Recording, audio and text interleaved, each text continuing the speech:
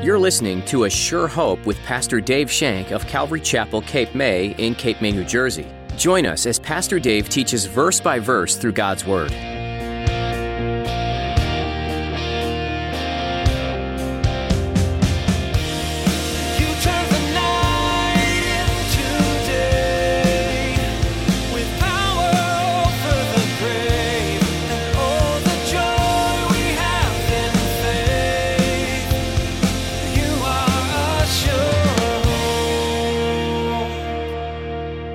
In the world, this peace is something you have to work for.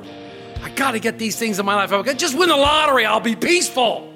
If I could just do this, if I could just do that, I'll be peaceful. I'll have peace. If I could just move to another city, I'll have peace. If I could just move into another relationship, I'll have peace. No. Instead of enjoying peace only when there's no difficulty in your life, you can enjoy this peace all the time. When you want peace, what do? It's common to turn to what you can experience: more money, change in location, better friends, status. But does that really work? As the disciples learned, as Pastor Dave will explain today, that kind of peace isn't going to last long term. Jesus is what you're looking for. Now here's Pastor Dave in the book of John chapter 14 as he continues his message, the gift of peace. You are assured. The Holy Spirit, whom the Father will send in my name, he will teach you all things and bring to your remembrance all things that I said to you. What was he saying here? He's saying, guys, you have nothing to fear. You have absolutely nothing to fear. You might forget one of my words. You might even think you might misinterpret it, but the Holy Spirit is going to lead you into things and give you remembrance of what's happening. Why? Because his words are too important. Faith comes by hearing and hearing the word of God. God's words are too important to be forgotten. And when we forget those words, the Holy Spirit gives us words to speak, gives us words of life to speak. The Holy Spirit is going to teach us the truth from the beginning to end and bring memory in those words. Before here, Jesus called the Holy Spirit the Comforter, but now he's clearly saying the Holy Spirit. He identifies them that way, the one who is coming alongside them. Jesus is saying, I'm not going to speak to you the same way. I'm not going to be talking to you like this. I'm not going to constantly be talking to you one-on-one. The Holy Spirit's going to come. He's going to teach you. He's going to lead you, and he's going to empower you. He's going to give you all things you need. The works and teaching of Jesus are going to continue, guys, and they're going to continue in you. Now through the third person of the Trinity, the Holy Spirit. The Holy Spirit is now going to teach them all things. And the Holy Spirit teaches us that we should continue in God's love. The Holy Spirit shows us God's love, and we continue in that love, continue seeking that love. The Son, the Father, all together. But we have a problem. We have a problem doing that. What's the problem? The natural man. The natural man doesn't understand the things of the Spirit. Paul says that in 1 Corinthians 2, verse 14. He says this, but the natural man does not receive the things of the Spirit of God, for they are foolishness to him, nor can he know them because they are spiritually discerned. But he who is spiritual judges all things, yet he himself is rightly judged by the one. What's he saying here? We get frustrated when we try to talk spiritual things to the natural man. They haven't been born of the Spirit, so they can't understand what you're trying to say. They don't know what they're trying to say until the Spirit quickens their heart. The only reason that we can see it is because we have spiritual eyes. Unless you're born again, you cannot see the kingdom of heaven. So we have spiritual eyes. You ever talk to somebody about spiritual things and feel like you're talking to a Barbie doll? They just kind of look at you with a dumb look as you try to tell them spiritual things. There's no comprehension whatsoever. Sometimes they listen patiently because they're trying to not bug you or disrespect you. Other times they scream back at you and yell at you for talking to them that way. I mean, this is the natural man. But the Spirit says he will bring to you all things of remembrance. So as you're talking to somebody, the Scriptures come. The Scriptures come to you. Now, I said this in first service, and I agree. What I need is a Bible for dummies. Well, I'm a dummy. I need a Bible for dummies. But the Lord has given me one. It's called the Holy Spirit. So when I'm witnessing to somebody, I don't constantly have to go, what was that scripture? Oh, man, what was that scripture? I had it right here. The Holy Spirit gives it to me. Now, come on, wait a minute. You can't tell me, those of you who are witness people, those of you who are talking to others about Jesus Christ, you can't tell me when you're in a great conversation with somebody about the Lord, all of a sudden you spew out this scripture, and then afterwards you go, where did that come from? I didn't memorize that scripture. How do I say that? The Holy Spirit is bringing all things to your remembrance. I mean, after all, who's the author of the book? Holy Spirit, right? I think he knows what he wrote. So he's going to bring into remembrance. Jesus wasn't going to leave these disciples comfortless. He wasn't going to leave them in turmoil. He wasn't going to leave them in fear. He wasn't going to leave them in dispute. So he looks at them, and the last gift he gives them before they leave the supper is his glorious peace. Shalom. Shalom. Look at verse 27. Peace I leave with you. My peace I give to you. Not as the world gives, do I give to you. Let not your heart be troubled, neither let it be afraid. One commentator said, quote, this verse is among the most precious things Jesus ever said, unquote. Not only did Jesus promise to send the Holy Spirit to comfort their hearts, to give them comfort, but he also sent the Holy Spirit in the form of peace. My peace I give to you. My peace, my shalom, my wholeness, my completeness, all my love, all the security, everything I have, I give to you. My shalom. Accept it by faith. What does Paul call this in Philippians 4:7? The peace that surpasses all understanding. This peace that surpasses knowledge. To the world, peace is the absence of conflict. Peace to Jesus is the presence of the Holy Spirit in the midst of conflict. Are you agitated today? Are you afraid today? You don't have to be overwhelmed because the Holy Spirit wants you to have this peace, wants to pour out this peace upon you. What is your job if you choose to accept it, Mr. Phelps? Accept it by faith. Receive it.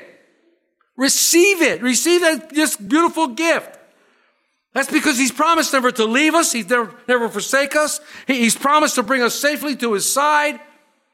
And when we're with Jesus, no enemy can defeat us. Are we not overcomers in him? Are we not more than conquerors in Christ Jesus? Read your Bibles. Come on. Are we not that in Christ Jesus? That should give us our heart peace. Let not our hearts be troubled. Jesus is trying to comfort these guys. He wants them to be content with what they have, not what they don't have. He wants their eyes on him, not their eyes on, I need this and I need that. I won't be content until I have that. And I'm going to hold my breath until I get it. He wants to experience joy in their lives. A joy. And that's what this peace does. This peace gives you joy in the midst of horrible circumstances. We have been through some horrible circumstances in this church and are going through some right now. You're going to need God's peace to get through this. You're going to need the peace of God that surpasses all understanding to make your way to the other side through this. It only comes by trusting in Jesus Christ. It only comes by hoping in him and trusting in everything that he is. Not like the world trusts. Not like the world gives. Jesus says, I give you shalom. I leave you shalom. My peace. It's cool because it's Jesus' peace. It belongs to him and he's giving it to you. It's a free gift. It's a gift of God. What does it look like? What does this peace look like? Well, I can tell you what it doesn't look like. It doesn't look like peace from the world. The world bases their peace on resources, what I have. That's what they base their resources on, what I have.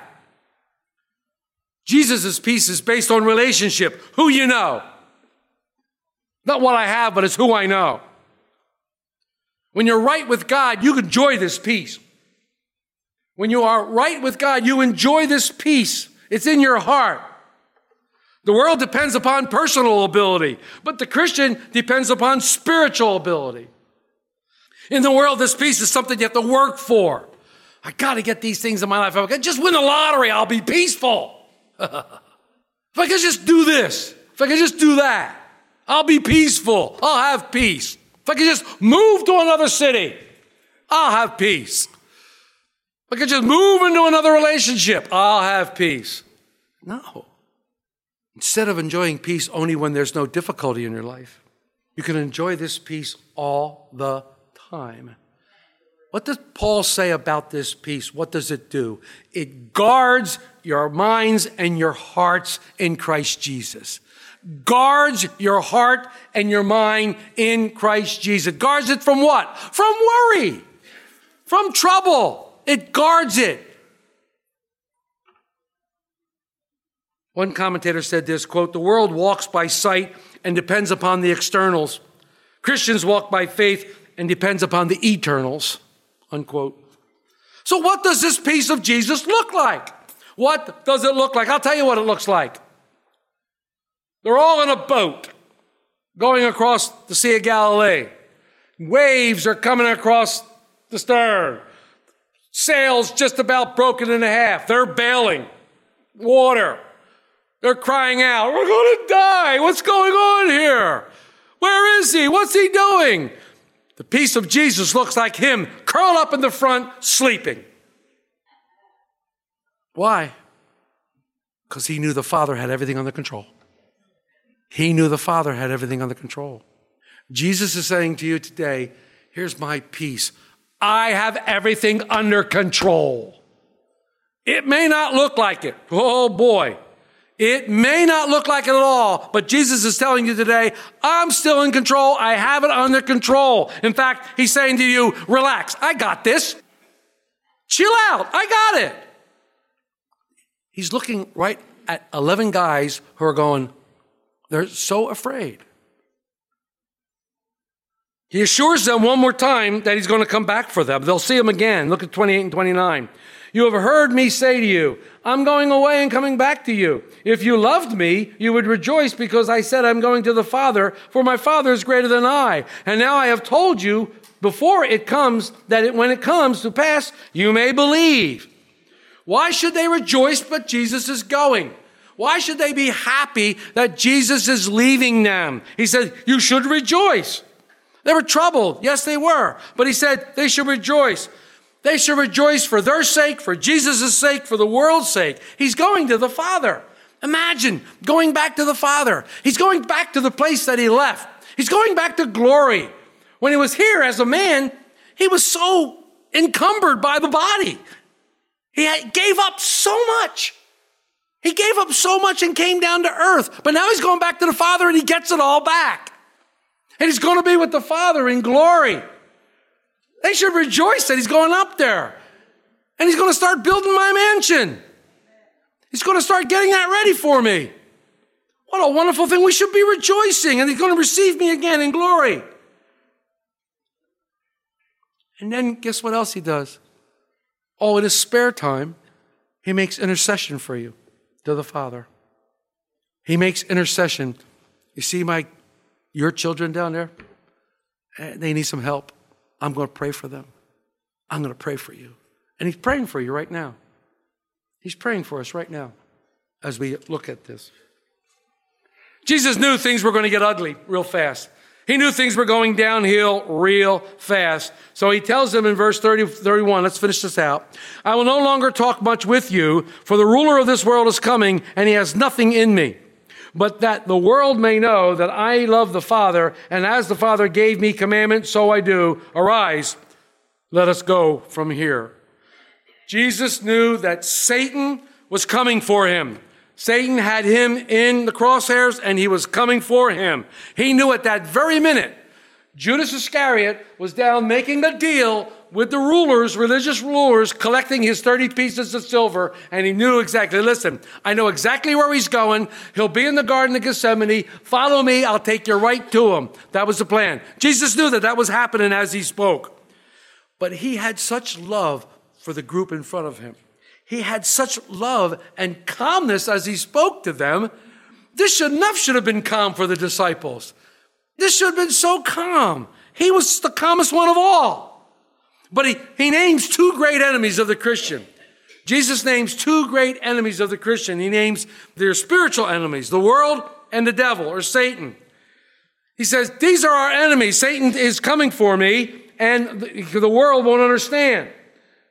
A little while, I won't talk to you. The ruler of this world is coming, and he has nothing to do with me. What does he mean by that? Jesus has overcome the world. On the cross, Jesus defeats Satan. Satan has no hold of him. If you're in Christ, I got something to tell you. Satan has no grip on you. If you're in Christ. If you're in Christ, he has no grip on you.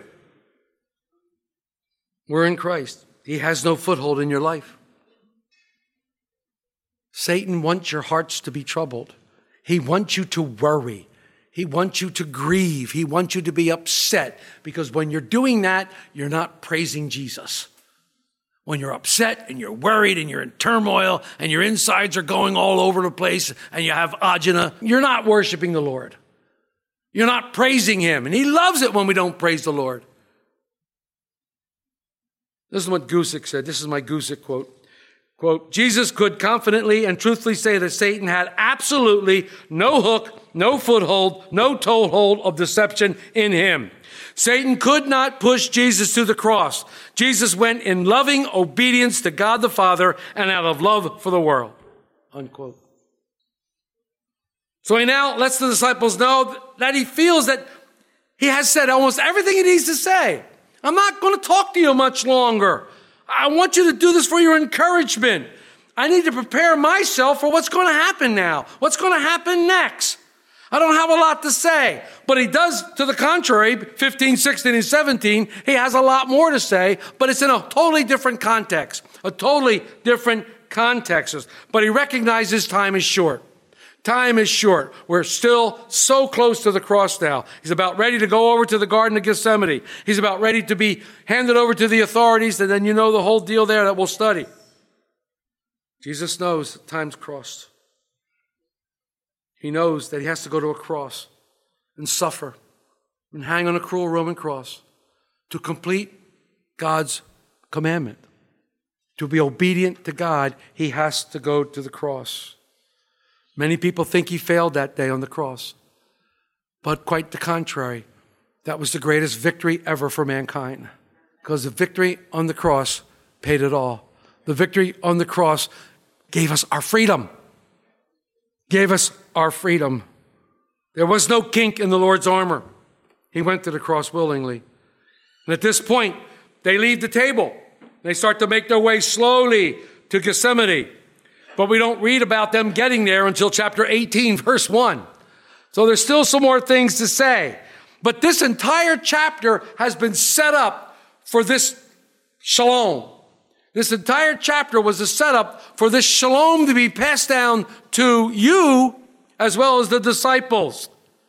Peace. How many of you struggle for it? How many of you constantly struggle for peace? Always looking for it. Always have an angle. If I only can do this, I'll have peace. You're always struggling for it. What happens when you don't get that peace that you're struggling for?